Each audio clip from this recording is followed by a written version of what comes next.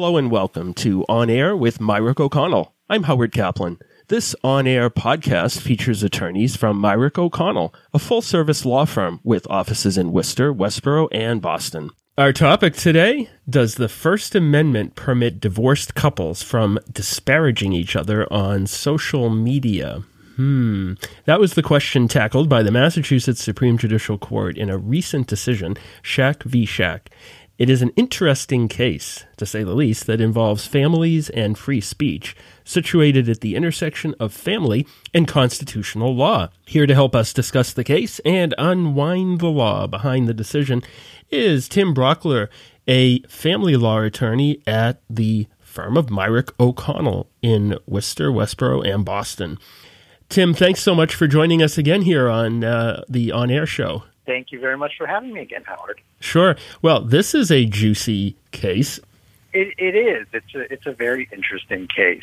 This case began in the probate and family court, and it was a divorce case. The parties in the case were married very briefly, about a year and a half, but during that time they had a child together. The mother filed for divorce when the child was 1 year old. Later, she had sought an emergency motion to remove the father from the marital home that they were living in together due to what she alleged was hostile behavior on his part. And in a divorce, I'll say, this is something that the courts can do under statute. A spouse has to show that without an order to vacate, that their or their children's health, safety, and welfare could be harmed if the other spouse is allowed to continue to live in the home. And so that's what the mother in this case sought. She alleged that the father handled the child roughly and was aggressive and had substance abuse issues. So after hearing, the judge ordered the father to vacate the home, and he gave the mother temporary sole custody of the child.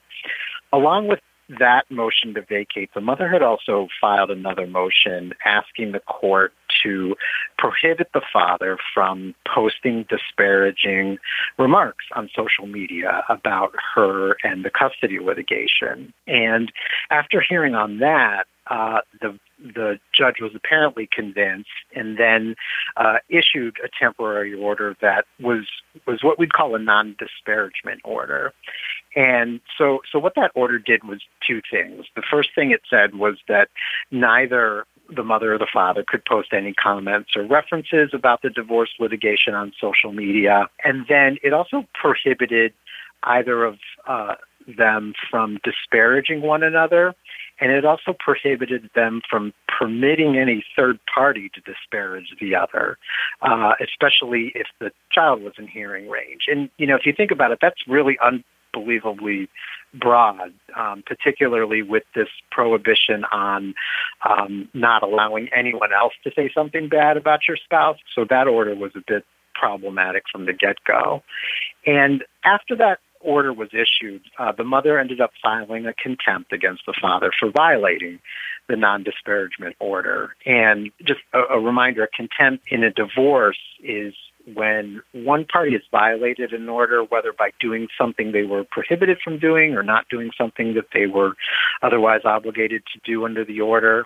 And what the mother alleged in her contempt was that the father sort of went crazy, again, posting things on social media about her in the case. She said that he had shared these posts with members of her religious community as well as business clients that she had in the community. And this contempt, it was actually heard in front of a different probate and family court judge, and that's not necessarily uncommon. The judges get moved all around and reassigned on cases all the time. And one of the father's defenses to the contempt was that the judge's non-disparagement order was an improper prior restraint on speech. Free speech is something that we think about as really one of the most fundamental rights guaranteed by the Constitution. That's why it's the First Amendment, after all. And so a prior restraint on speech is really just the government banning someone from saying or publishing something prior to them saying or publishing it. And so it really is the essence of censorship, which really any free society, pretty much shuns, and that's why we have the First Amendment. Sure. The initial ruling saying nothing can be said in any way or anything that even smacks of being disparaging by anybody is prohibited. It is just shocking to me, almost makes me speechless. So this was the father's argument, that this really broad order issued by the first probate court judge was a violation of his First Amendment rights as a prior restraint on speech. And the second judge that heard this argument, that heard the contempt, actually agreed with the father. And he found that the first judge's non-disparagement order was an unlawful prior restraint on speech, and that therefore it violated the father's constitutional rights to free speech. But this second judge, he wasn't completely against the idea of non-disparagement orders, and he said that you could do them so long as there was a compelling state interest and the order was narrowly tailored. And so this judge essentially felt that protecting a child from his or her parents disparaging one another was a compelling enough interest to warrant a non-disparagement order, so long as that order was specific and narrow enough. And so what the second probate and family court judge did was essentially try to fix the first judge's order by making it more narrowly tailored and adding in more limitations and specifics. So what he did to the order was trimmed it up and made it a lot more specific. He said, first of all, until the party's child was 14, so he put sort of a time limit on it, that neither could disparage the other on social media, and that specifically meant about the other person's parenting ability or about the morality of the other person. That was the word that he used. And the judge listed several specific expressions that were prohibited that I won't say here to keep it family friendly. But you know, I can only guess from reading the case that they'd been plucked from the father's actual postings that he'd made about the mother. And they were quite awful.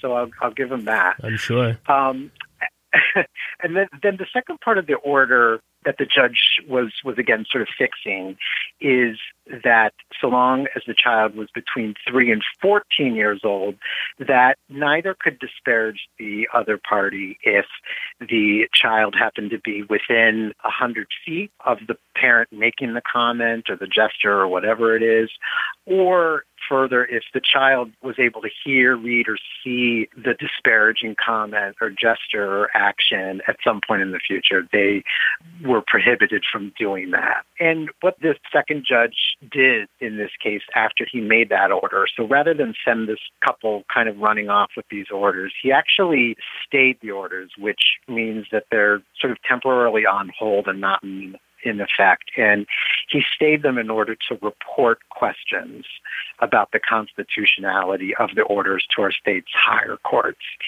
Really what he was deciding was, before these take effect, he wanted to ask the higher courts to weigh in on the constitutionality of his more specific orders. The questions were taken up on direct review by the Supreme Judicial Court, which gets us to the decision that was issued that we're talking about. So how did the court answer the judge's questions exactly?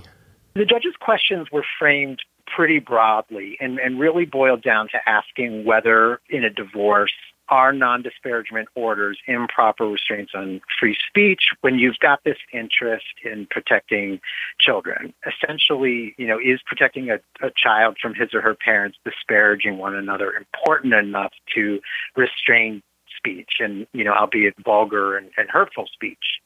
And they didn't exactly answer that question. And that happens a lot, where higher courts are asked to rule on very broadly framed issues. And what they instead end up doing, as they did in this case, is to just examine the particular facts of this case and rule whether or not the particular orders issued were unconstitutional. And how the Supreme Judicial Court dealt with this was to note that non-disparagement orders, they're very heavily disfavored, and they're not going to be upheld unless there's an extremely good reason. They analyzed some First Amendment decisions issued by the U.S. Supreme Court previously, which have established some precedent that you really have to show that there will almost be without a doubt some grave harm without the restriction on speech, and that there isn't any less restrictive way other than restraining that speech to mitigate that harm. And the court also highlighted some Massachusetts decisions, those decisions that have analyzed prior restraints on speech under the U.S. Constitution, but also under our state constitution, because we have a state constitution which also grants our citizens a right to free speech. And the state court decisions essentially note very similar things and note what the second family court judge had initially said, that a prior restriction on speech is really only going to be allowed if there is some sort of compelling state interest to protect, and the restriction on the speech is limited as much as possible. Tim, did the Supreme Judicial Court say that protecting a child from being exposed to disparagement between his or her parents, did they say that that would be a compelling state interest? Yeah, they did acknowledge that protecting a child from this kind of behavior is a compelling state interest, but they really stopped short of definitively saying whether or not that interest is compelling enough to justify prior restraints on speech in sort of the broader question that the judge initially was looking for. And instead, they just sort of said, well, even if we assume protecting a child from such harm were compelling enough to justify some restraint on speech, you'd really need some extreme circumstances that weren't present in this particular case. And what the court pointed out, they noted that there really wasn't any grave, imminent harm to this particular child in this case. And they relied on the fact that the child in this particular case was a toddler and too young to read the father's social media posts. They pointed out that this child wasn't in any way uniquely vulnerable to experiencing harm from this behavior by his father that might justify a restraint on the father's speech. And, we think about this stuff being posted on the internet as being out there forever, but the court here said that concern was just way too speculative, given the child's age, to justify restraining the father's speech right now. And it just wasn't an extreme enough circumstance. So that would beg the question, Tim, what kind of extreme circumstances might need to have existed in this case that would have justified the non-disparagement order? Well, that's a big question left open by this case. It suggests that protecting a child from his or her parents disparaging one another is an interest that they want to protect, but it doesn't give us any insight into what might be considered an extreme enough set of facts that would actually justify a non-disparagement order. And we only know from this case that this situation, in this particular case, wasn't extreme enough. I think if there was a future case where, let's say maybe the child was old enough to read these comments and it was having a negative impact on that child's mental well-being, maybe that could be considered extreme enough to justify an order like the family court judge did here. But that's going to be a question that's going to have to be litigated in some future case down the road. And there's also another question left open by this case, because the circumstances here weren't extreme enough to make the state's interest in protecting this child compelling enough. The court didn't even bother addressing the specific orders in this case. If these orders had been issued in a more extreme case where a judge might be justified in issuing a non-disparagement order, we don't know whether the ones that the judge issued in this case were narrowly tailored enough that they would be upheld in a more extreme case. So that's another issue that's going to be left and have to be dealt with in some future case. So just taking a step back, Tim, looking at this case from 30,000 feet, what is the take-home of this case, and how should the family courts deal with these issues going forward? So this is one of those odd decisions where we can say that it was probably decided correctly based on constitutional grounds. And that's because of the very strong protections that we want to place on free speech, whether that's good or bad. So the father in this case, what he succeeded in doing was establishing his right to be able to publicly trash and disparage the mother of his child. And so where does that really leave him? In the family courts, when parents disparage one another, that's something that is almost always going to be factored into custody determinations, and a parent who can't stop themselves from disparaging the other parent, and particularly when that happens in front of a child, they can really find themselves with greatly decreased or even completely suspended parenting time. Parents who are the subject of online harassment by their co-parent, they can seek harassment orders in the courts to prevent the disparagement. They could bring defamation claims depending on what the disparagement entails. But obviously these are all after the fact remedies and after the damage is done. One thing that the court in this case noted was that there really isn't anything stopping people in a custody case from entering into agreements not to disparage one another, and those will be upheld.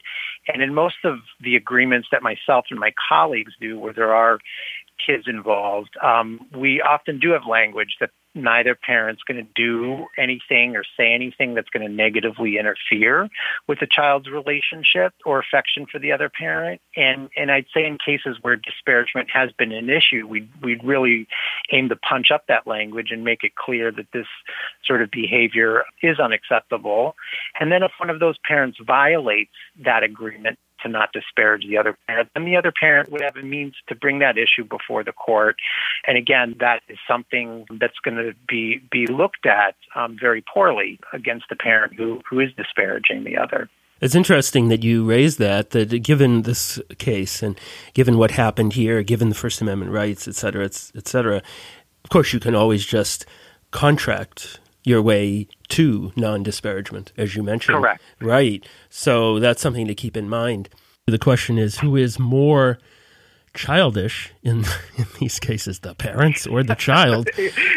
This has been This has been a fascinating discussion, and it's pretty timely. The case just came out by the Massachusetts Supreme Judicial Court, Schack v. Schack. The question was, does the First Amendment permit divorced couples' parents from disparaging each other on social media? Tim Brockler from Myrick O'Connell, I want to thank you for taking the time to quickly talk with us on Air with Myrick O'Connell. If folks want to contact you, not in a disparaging way, but very civil, about this issue or any other family law issues, how can they contact you? I can be reached by telephone at 617-391-2164, or email is also great, which is TBRAUGHLER,